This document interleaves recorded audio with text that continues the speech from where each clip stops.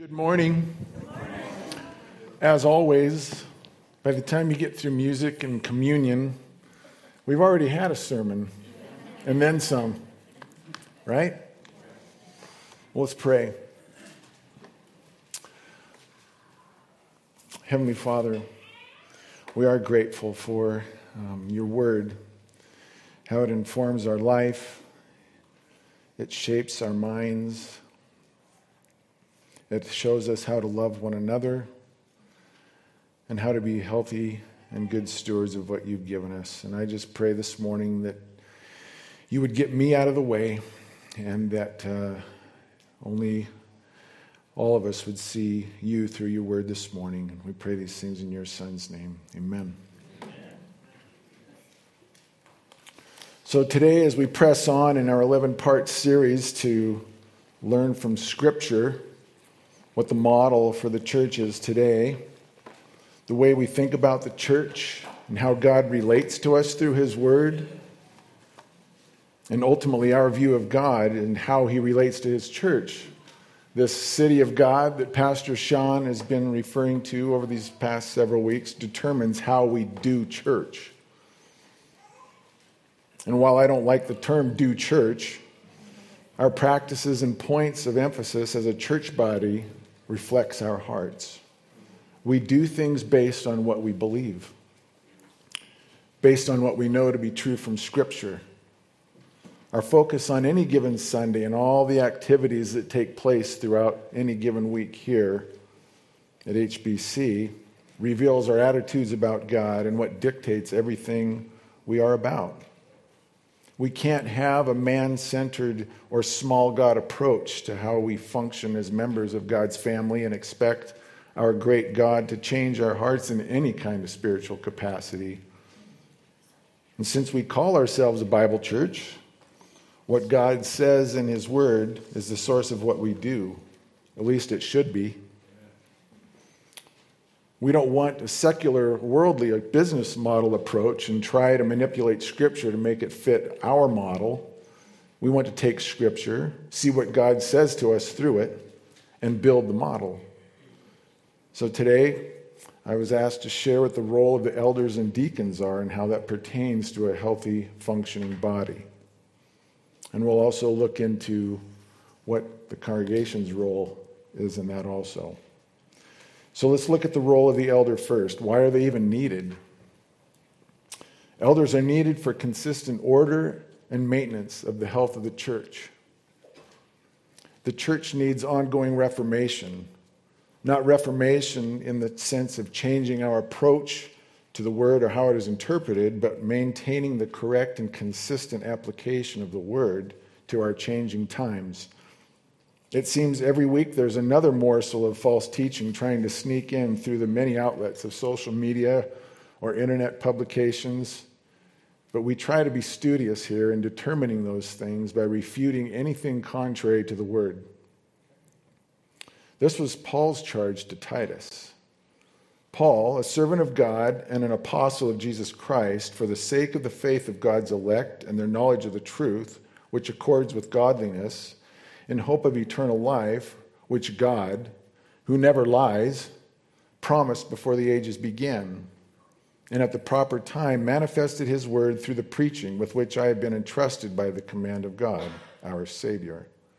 To Titus, my true child in a common faith, grace and peace from God the Father and Christ Jesus our Savior. This is why I left you in Crete, so that you might put what remained into order, and appoint elders in every town as I directed you. So multiple elders are biblical and necessary for growth and leadership.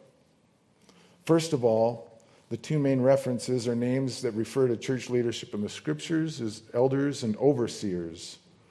That word elders is the most commonly used word. This is a concept of a group of what we call the plurality of elders. The Scriptures consistently maintain this pattern of referring to them as more than one.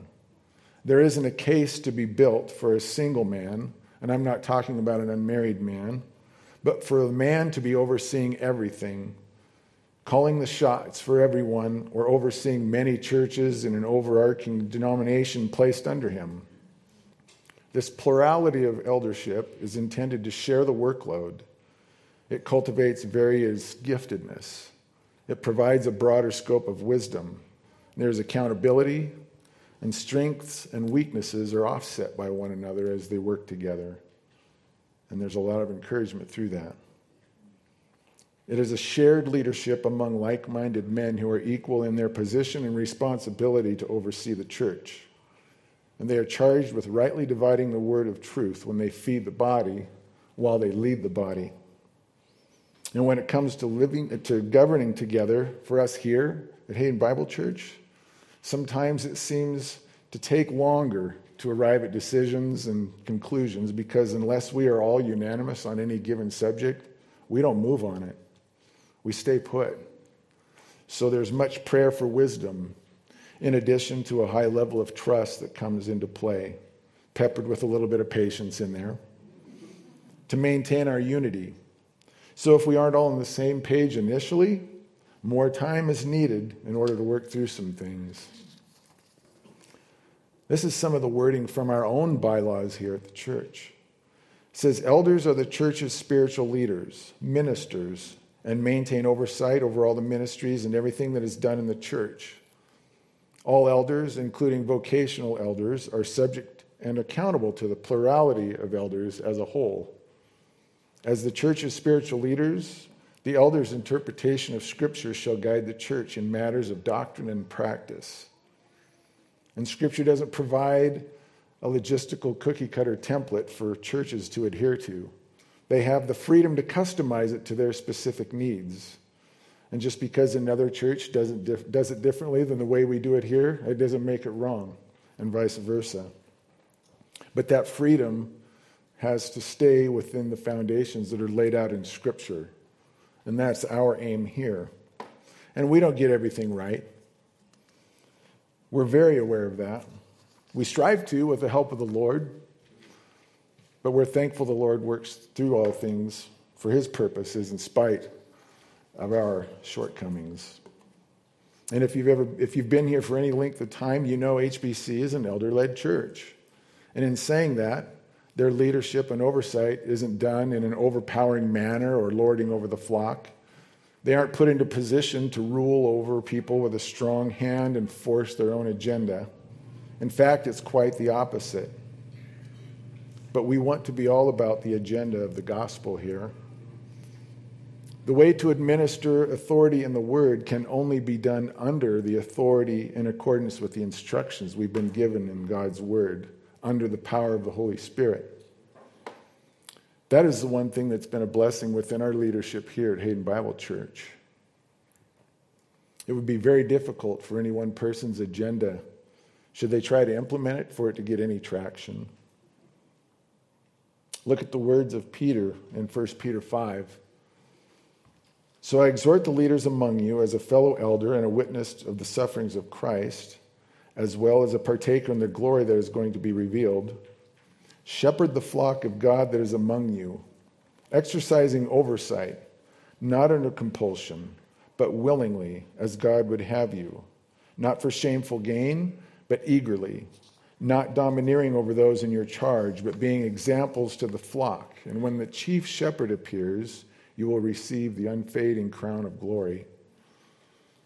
So there are many different approaches as to how churches and denominations are governed, but there is need for order, organization, and governing.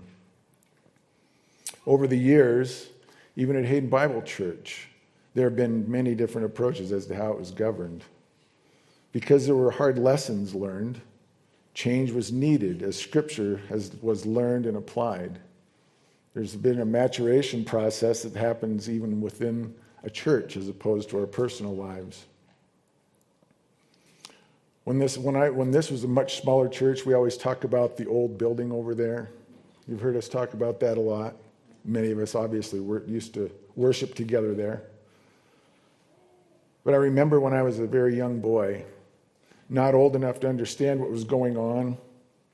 I had no concept of church order. being present for what must have been a business meeting I was there for, I guess. I'm sure it was like a Sunday evening worship time, but it didn't turn out too worshipful. It actually seemed like the equivalent of a gunfight at the OK Corral. It was between two groups of people in the congregation arguing over who knows what. But they were taking plenty of verbal shots at one another that resulted in a portion of the congregation leaving together in solidarity in protest against the pastor. It was a situation where there wasn't a plurality of leaders or elders. It was a pastor attempting to oversee the flock all on his own, and he had some sheep turn on him. And I'm sure if we went around this room, many of you would have multiple stories of your own to share from past experiences in churches going through similar circumstances. But since you don't get to talk, I'm going to share another one. My wife Leslie and I were part of a church back in the mid-'80s to mid-'90s. It wasn't here, a different church in the area. I won't say what it was. But it was a church that was governed by a national denomination with regional authority, which provided a guidance over the local church. And they had a congregational approach to how it was managed. Annual meetings complete with nominations for people to fill positions, elections for committees to find pastors. The members could vote for people with common agendas and ideas, including a board of deacons that, quite frankly, made life pretty miserable for the pastor if he got on their bad side. So you get the picture of what eventually became of that. And this is when we started to pay close attention to how a church was to function biblically, because if that was the way it was supposed to go, we were ready to tap out. So if we want to know what the elders are and what they are and what they're to be done, how they're to be done operating, we have to go to the scriptures, correct?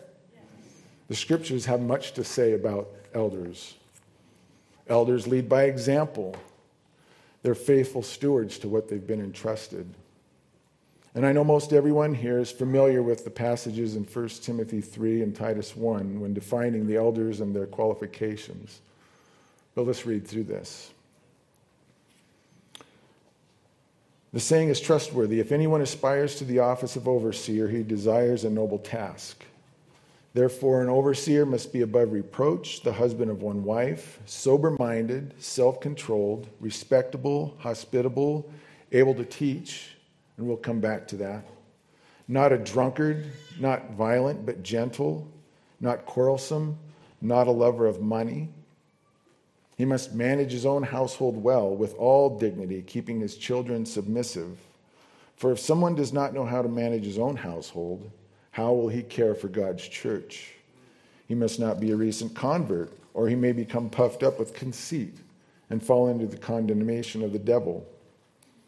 Moreover, he must be well thought of by outsiders, so that he may not fall into disgrace, into a snare of the devil. And the wording in Titus 1 is also very similar. It says, if anyone is above reproach, the husband of one wife, and his children are believers, and not open to the charge of debauchery or insubordination.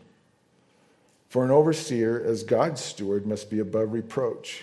He must not be arrogant or quick-tempered or a drunkard or violent or greedy for gain, but hospitable, a lover of good, self-controlled, upright, holy, and disciplined. He must hold firm to the trustworthy word as taught, so that he may be able to give instruction in sound doctrine and also to rebuke those who contradict it. Well, first of all, an elder has to be a believer, right? Second of all, he has to be a male. The words he and husband are referred to without confusion. Elders are called to accurately teach and defend the scriptures. And the marching orders for elders is to be a group of men put in the care of a local body of believers. They shepherd the flock by feeding the sheep.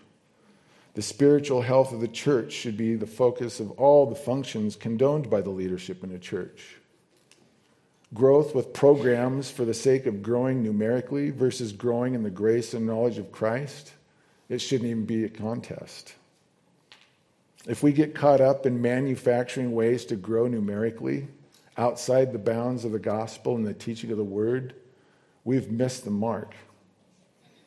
If our numbers grow because of the teaching of the word, which I hear consistently from those of you moving into our area is the case, then praise be to God. So how do we here determine who the elders are and how are they chosen? Well, the way it has worked, and the way it has worked well here at HBC, is time. Time is the first thing that takes place. The existing leadership, through ministering with other men in the congregation over a long period of time, observes one who is already practicing as an elder. Accurately handling the word and the defense of it in its entirety is paramount in their life. If someone has been in our midst and has the desire and ability to teach and pastor the flock, relating to the flock in a loving way, even without the title, it becomes evident. And attention is drawn amongst the leadership without much conversation or prompting, at least not from one another. We try to rely on the Holy Spirit's leading in these matters. Usually, if a name is brought up as a possible consideration, we've already been thinking about it at the same time in our own private thoughts. Because if we believe what we pray, the Holy Spirit will bring these things to mind. So I wanted to touch on the deacons here also. In contrast to the elders, honestly, the scriptures don't have a whole lot to say about the deacons, at least as to their instructions or their role. The Apostle Paul only tells us what their qualifications are and the need to make sure they are examined and vetted. They've proven themselves. But we find that doesn't mean their role is any less significant when it comes to ministering to the body. Most of the information we have of deacons are mentioned in only 2 letters in the New Testament. Once in the greeting to the church at Philippi, and the verses listing their qualifications found in the following verses in 1 Timothy 3, where we just read about the elders. 1 Timothy 3 says, "Deacons likewise must be dignified, not double-tongued, not addicted to much wine, not greedy for dishonest gain. They must hold the mystery of the faith with a clear conscience, and let them be also tested. Then let them serve as deacons if they prove themselves blameless. Their wives likewise must be dignified, not slanderers, but sober-minded, faithful in all things. Let deacons be the husband of one wife, managing their children and their own households well. For those who serve well as deacons gain a good standing for themselves, and also great confidence in the faith that is in Christ Jesus." There was an urgent need in the church in Ephesus where Paul instructed Timothy to remain, to be brought back into line. The church had been permeated with false teachers to the point of 2 of their leaders had to be excommunicated.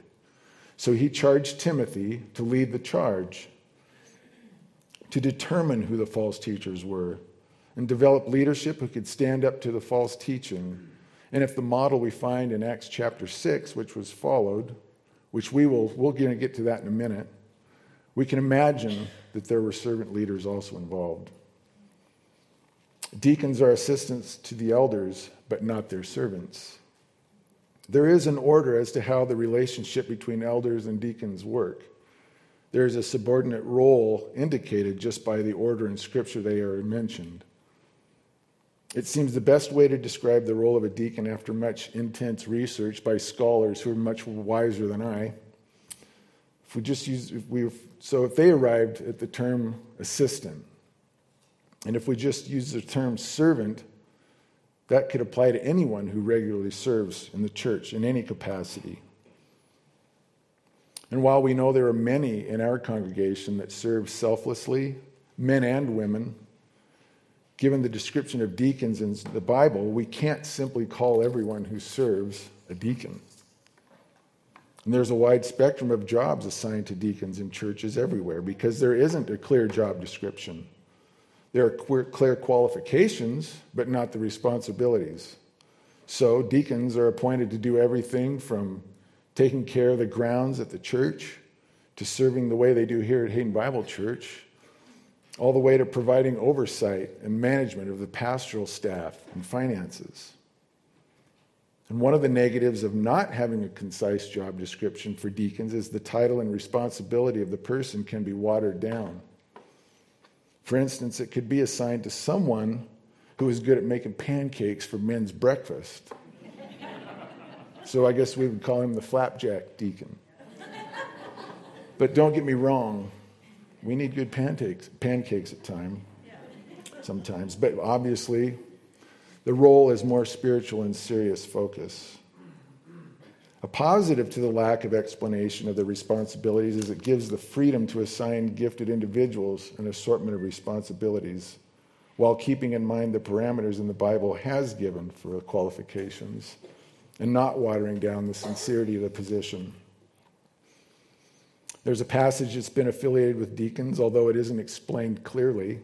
There's not like direct instructions or titles given in it, but in Acts chapter 6, we find, or it says, now in these days when the disciples were increasing in number, a complaint by the Hellenists arose against the Hebrews because their widows were being neglected in the daily distribution. And the 12 summoned the full number of the disciples and said, it is not right that we should give up preaching of the word to serve tables. Not right to give up preaching the word of God to serve tables. Therefore, brothers, pick out from among you 7 men of good repute, full of the Spirit and of wisdom, whom we will appoint to this duty. But we will devote ourselves to prayer and to the ministry of the word. The following verse in this passage mentions Stephen as the first one of the 7 that they chose, a man full of faith and the Holy Spirit. And if Stephen was the first deacon that was chosen, I think the bar was set pretty high. To be clear, the relationship between the elders and deacons can't be defined as a master-servant scenario, even though there might be some deacons in this room who have construed my interactions with them over the years to believe that. But I hope not, because that's not my heart. The scripture indicates that the job of the 12 couldn't be done without the assistance of the 7. And just as then, today, our ever-increasing responsibilities as under-shepherds of God to this congregation couldn't happen without our team of deacons. Deacons aren't called to teach, but they are called to serve well. And looking back at the scripture we just read a bit ago regarding the qualifications for both offices of leadership, we recognize the elder-like qualifications for deacons have one exception. That is the ability to teach. This doesn't mean a deacon can't teach, but it isn't a condition expected of them. And so that's the distinction between the office of an elder and a deacon. Deacons are servant leaders to the flock. The way things are supposed to work here, each family in our congregation in membership should have a deacon assigned to you. And whether you've been here for many years or even just one, if you've committed to be a part of Hayden Bible Church, the goal is to have a deacon assigned to every family. And the intent for them is to pay attention to the physical needs of those in the body who aren't able to otherwise meet those needs on their own. Obviously, sometimes there are things needing to be done that are out of the scope of what our deacons are even equipped to do. But at the very least, we try to connect people with someone who can meet those needs. Last week, at one of the services, I mentioned if you haven't heard from your deacon in a while, give them a call and maybe give them some encouragement. And if you don't have a deacon yet, officially, you still have one. Well, you actually have more than one because you can get any of their phone numbers anytime from the church. It's probably on your bulletin there. But, you can pick your own deacon if you want. Just do that. If you don't have one. Maybe a relationship will be developed that way.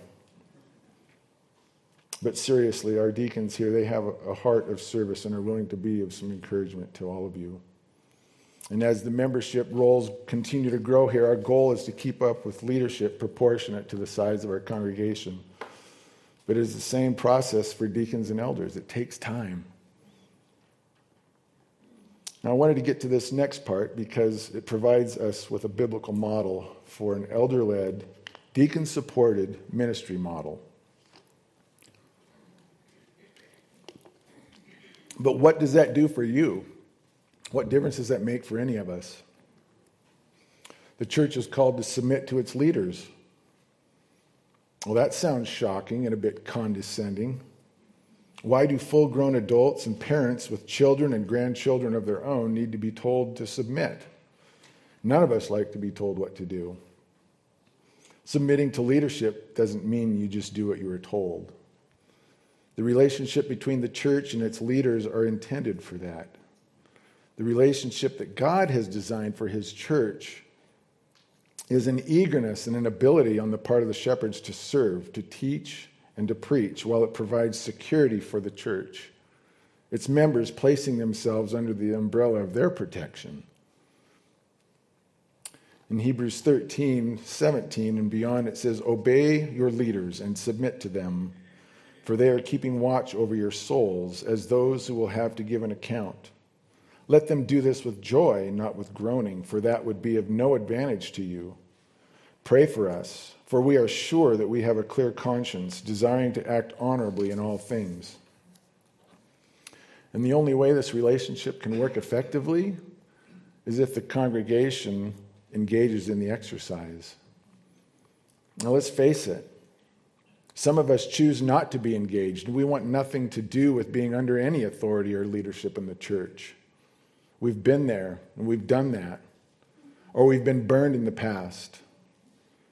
But some may be missing out on the blessing of growing in the faith and knowledge of Christ. But I can tell you, the leadership here is eager to be a part of your lives. They're supposed to be doing it with joy, not with groaning, as it says. What good does it do to serve the body if they're not doing it with joy? It is of no use to you. It is of great encouragement to this leadership here when they have opportunity to be a part of your life. Don't shy away from being a part of the body life just because it seems you're too much of a problem, or you're too busy, or we're too busy. Don't shy away. The church is also called to expect adversity. And I'm not talking about the type of adversity when you break your shoelace trying to rush out the door to an important meeting, or when your latte wasn't brought up to temperature the way you thought it should. And not only is the church to expect adversity, the leaders even more are to expect it, and they are to shepherd the flock through that adversity. Look at the verses here from Acts 20, starting in verse 17. It says, "Now from Miletus he sent to Ephesus and called the elders of the church to come to him. And when they came to him, he said to them, 'You yourselves know how I lived among you the whole time from the first day that I set foot in Asia, serving the Lord with all humility and with tears and with trials that happened to me through the plots of the Jews. How I did not shrink from declaring to you anything that was profitable and teaching you in public and from house to house, testifying both to Jews and to Greeks of repentance toward God and of faith in our Lord Jesus Christ. And now behold, I am going to Jerusalem, constrained by the Spirit, not knowing what will happen to me there, except that the Holy Spirit testifies to me in every city that imprisonment and afflictions await me. But I do not account my life of any value, nor as precious to myself, if only I may finish my course and the ministry that I received from the Lord Jesus, to testify to the gospel of the grace of God. And now behold, I know that none of you among whom I have gone about proclaiming the kingdom will see my face again. Therefore I testify to you this day that I am innocent of the blood of all, for I did not shrink from declaring to you the whole counsel of God. Pay careful attention to yourselves and to all the flock, in which the Holy Spirit has made you overseers, to care for the church of God, which he obtained with his own blood. I know that after my departure, fierce wolves will come in among you, not sparing the flock.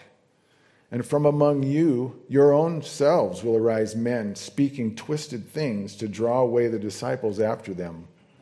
Therefore, be alert, remembering that for 3 years I did not cease night or day to admonish everyone with tears. And now I commend you to God and to the word of his grace, which is able to build you up and give you the inheritance among all those who are sanctified. Even though Paul knew ahead of time something was going to happen to him when he journeyed on to Jerusalem, his words, "I don't know what will happen to me there, except that the Holy Spirit testifies to me in every city that imprisonment and afflictions await me," and death was in the back of his mind, he said, "I do not account my life of any value, nor as precious to myself, if only I may finish my course in the ministry that I received from the Lord Jesus to testify to the gospel of the grace of God." And because leadership will have adversity, the church will have it as well. The Apostle Paul wasn't too familiar with the American prosperity gospel, was he? I mean, he was familiar with people peddling the gospel for profit, but he couldn't put up with it. He wouldn't be taken in by it. Even though this passage and many other passages throughout the epistles are directly aimed for the ears and hearts of the elders, the overall intended audience is obviously the church. Whether it was Peter or Paul, in any of these letters, the concern for the spiritual well-being for the flock on the part of Paul, for the church as he planted and cultivated, isn't of little priority. Even though he gave a passionate warning to those elders, they couldn't hold the line. Eventually, as I mentioned before, the church was decimated with false teachers, causing much damage and confusion to the flock. And the fierce wolves that he warned about were going to come from within the fold, the leadership themselves. And the fierce wolves Paul warned of then are the same wolves we need to be watching for today. There are so many more inlets that creep into our midst today than back then. And we quite honestly swing the doors wide open for them if we aren't paying attention. And how do we swing the doors wide open for those wolves? It happens by departure from the truth. There are many forms of adversity, but the damage begins when the leadership of any church strays away from the truth, and the sheep follow. And if you were ever to have a question about the teaching here at HBC, if you sensed a departure from the truth, a sliding down of some slippery slope, we invite you to first go to the scriptures. And if you were to find some counter-scripture teaching taking place, let's talk about it. Now, if you simply wanted to pick apart a person's personality and cut them to ribbons with your words, that's probably not what we're talking about. But there is room for discussion in matters of doctrine and ungodly conduct when it involves the leadership. If the elders in Scripture needed warning of such things back then we need to heed those warnings today. Because we know it happens often. We see leaders in churches fall all the time. 1 Timothy 5:19-20 says, "Do not admit a charge against an elder except on the evidence of 2 or 3 witnesses. As for those who persist in sin, rebuke them in the presence of all, so that the rest may stand in fear." And Pastor Sean spoke to church discipline last week, so we don't need to go back into the details of that. But leadership is subject to discipline as well as the church. They aren't above it, but it has to be approached cautiously and respectfully. The church should expect teaching straight from God's word without apology. The whole counsel of the word, verse by verse, not skipping over those passages that make us squirm and make us a little uncomfortable. And if you don't view Scripture as an authority in your life, if you're of the mindset that it can't all be true, what's true for you may not be true for me, yet you want all the benefits of salvation and happiness and blessings from God, none of what I'm about to say is going to apply. I've heard the question before, why are you guys so hung up on doctrine? While that might sound like a not so smart thing to say, it's a good question. And we just looked at the phrases Paul used to stress the importance of sound doctrine. How I did not shrink back from declaring to you anything that was profitable. How I taught you in public and from house to house. He testified both to Jews and to Greeks of repentance toward God and of faith in our Lord Jesus Christ. Because he said, I did not shrink back from declaring to you the whole counsel of God, he could say, I am innocent of the blood of all. Now, we aren't ever all going to agree on everything in the Scriptures because we're still only getting to see through that glass dimly. But we don't shy away from the essentials that are plainly addressed in Scripture. We have room to disagree and speculate on things not plainly explained, but even that speculation must be done without breaking the window of heresy. And we have to be able at times to just say, we don't know. Scripture doesn't tell us all things. We don't have to have an answer for everything if it doesn't tell us. The church should also know the heart of their leadership. Can we just be realistic for a moment? What good is it to share doctrine with a mother of 4 who just learned she's stricken with inoperable cancer or late-stage cancer because she can't? It's not going to help. What good is it to share doctrine with the person who works 60 hours a week and is on the road all the time? They've invested many hours and resources into training new employees just to relieve some of the pressure. And then they quit the week after they're trained and leaves the boss in a lurch. Just spewing facts at someone in such circumstances is of no help. There must be truth behind the message. There must be a heart behind the message. And there must be a message that's backed with love. In Paul's longing for the elders and the church, we find his heart behind the message. You yourselves know how I lived among you the whole time, serving the Lord with all humility and with tears and with trials. And now behold, I know that none of you among whom I have gone about proclaiming the kingdom will see my face again. The point of imputing Scripture, where doctrine resides, into the lives of those under the care of the church, into somebody's life that's going through the deep stuff, that's what should be the foundation of every believer's life and is of much good. It informs every facet of life. A renewed mind is the result of solid doctrine. So how is the church to allow the leadership to lead? The church is called to follow their leaders without questioning them. I'm just seeing if you're awake.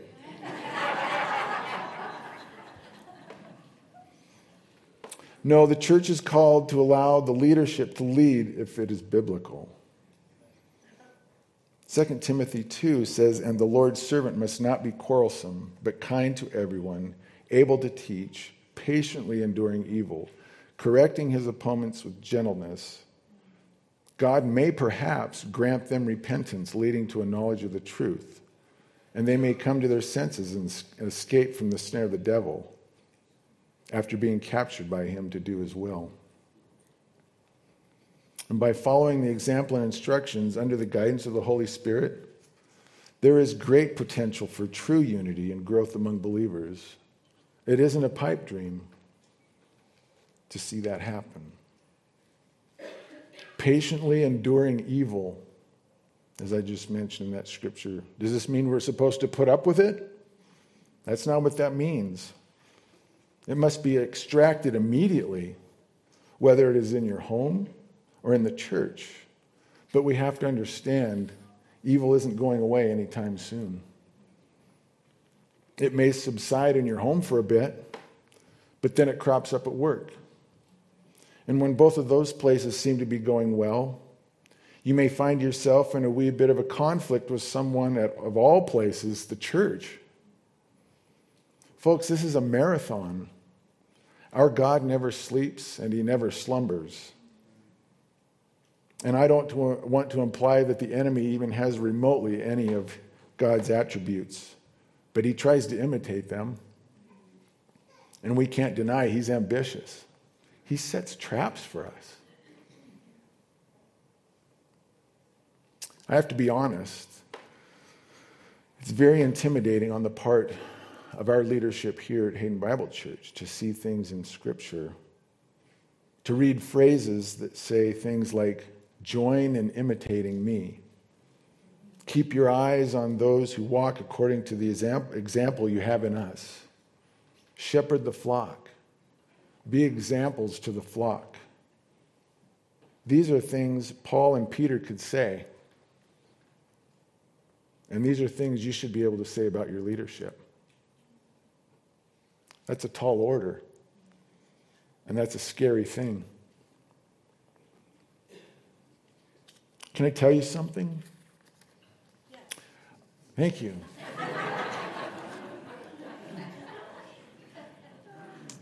I believe that's the heart of the leadership here at Hayden Bible Church. And I'm not saying that in a prideful way. Do we say things sometimes that seem insensitive? Yes. Do we forget sometimes to call you back or answer your emails in a timely fashion? Yes.